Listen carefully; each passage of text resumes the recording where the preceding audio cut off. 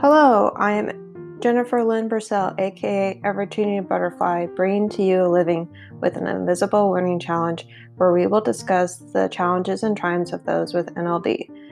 I don't know if you're a new listener or not, but I would like to share with you where I get most of my articles for this podcast.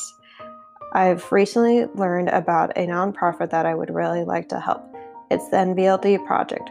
In addition to doing research on NVLD and working to get it back on the Diagnostic and Statistical Manual of Mental Disorders, that is the DSM, they provide support groups for those with NVLD. You can find the NVLD Project at www.nvld.org. All proceeds from this podcast and the ads will go towards the NVLD Project. I will include the link for this in the description of the podcast. Please go to livingwithnld.com to learn more about my podcast. Also, I would like to announce that I now have created a YouTube channel for this podcast. I will post the link for this in the description for you.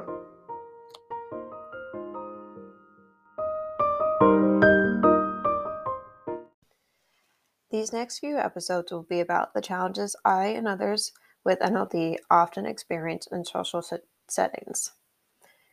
In today's podcast, we'll discuss how the challenges of reading social cues can make it difficult to make friends. In Making Friends by Nicholas, an article from the NVLD Project, he says that this is his third post, and he'd like to say that's a good thing. I'm figuring it out, but writing this one left him more confused than ever. He has 2 brothers and 2 sisters and a new job, so 2019 should be fun, end quote. According to Nicholas, it was always hard for him to make friends. Quote, one of the most perplexing things for me about having NLD is trying to navigate the subtleties of making friends. The question of whether someone is being friendly versus trying to be my friend is something I've struggled with my whole life, and it's only getting harder as the world develops a more casual, laid-back attitude towards each other. So I thought I'd write about it, which is something people with NLD need. In order to help myself work through it and find some similarities between me and my already established friendships. End quote. Another difficulty Nicholas indicated in his article was his shyness, which is something I can also relate to. I too feel shy and even nervous when I am trying to make a new friend. Most of the time, I wonder if they will even like me or if I will have anything in common with them. I also often wonder if I'll remember to know when to shut up when I'm talking. I learned that you can know when to do this by reading their body language. If someone is leaning towards me during the conversation, it's a pretty good sign that they're still interested in what I'm saying. If I have something in common with the person I'm talking to, then it's much easier for me to talk to them. What I've tried to do is ask my friends more about their life so that I can learn more about them, and that way the conversation isn't so focused on me so much. I also try to ask them for feedback on how I'm doing with social cues, so I can know how I've improved, or if I have improved at all. This helps me know if what I'm doing is working or not. Another tip that is a good thing to do is to watch TV shows that you have seen before on mute, meaning with no volume, and try to only read the body language and see if you can do it accurately. You might want to do this with a neurotypical, so you can ask them if you are doing it correctly. That way they can help you.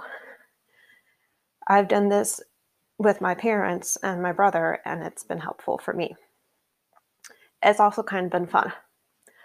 Also, if you want more tips, I would try to use your auditory strengths in conversations, especially if you get nervous, as Benjamin suggests, in dating success strategies for using your strengths with NVLD.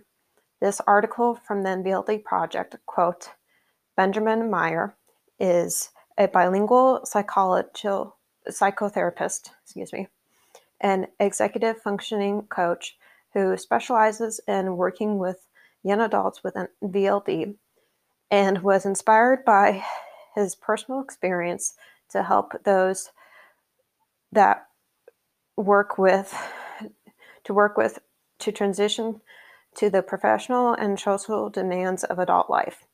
I believe that each person is unique and that we are more than just our labels and diagnosis, end quote.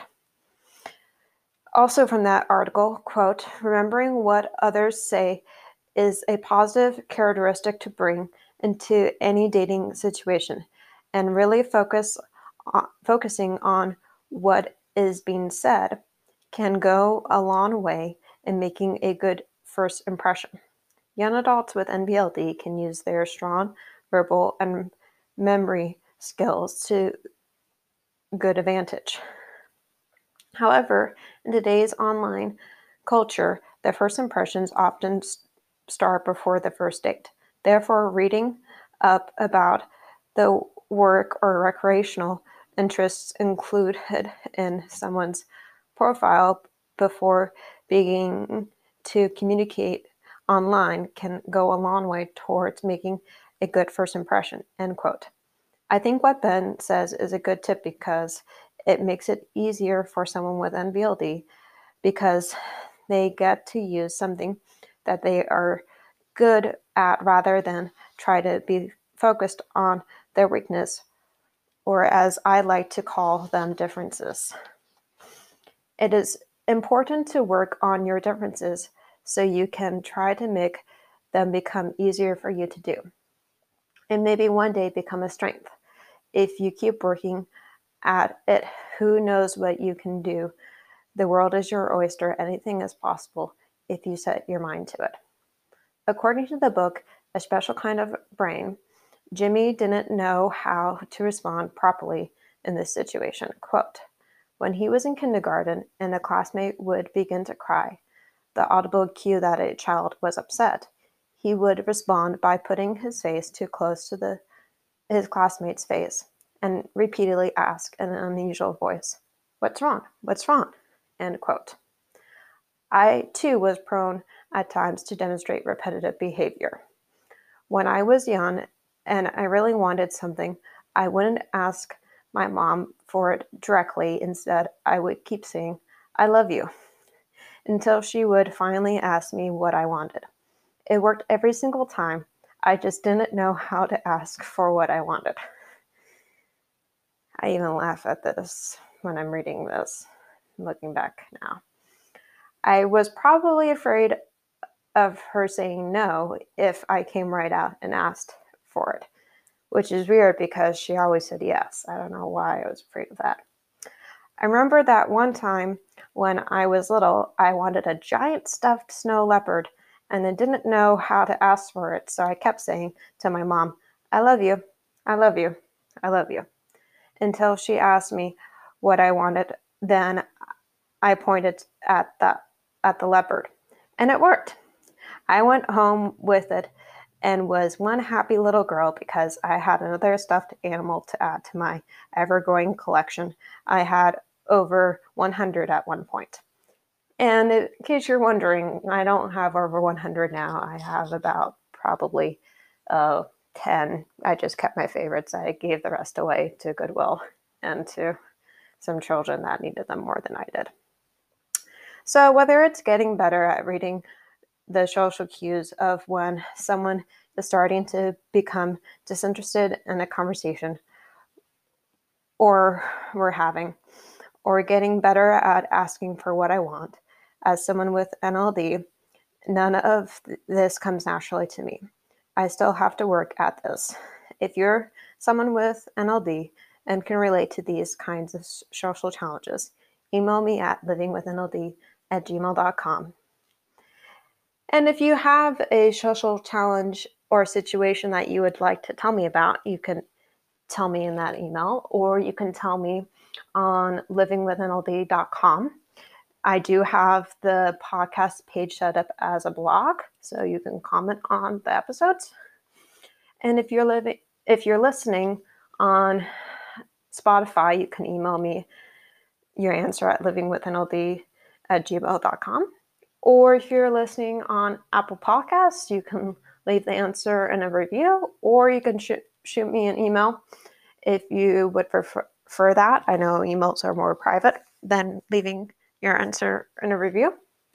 And in conclusion, I would like to hear from my audience.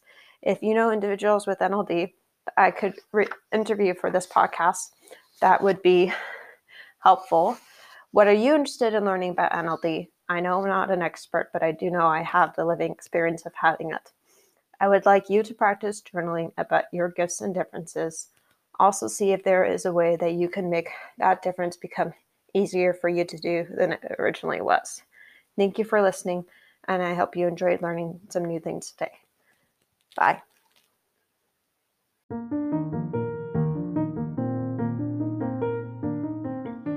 As I wrap up, there are some things I would like to share with you.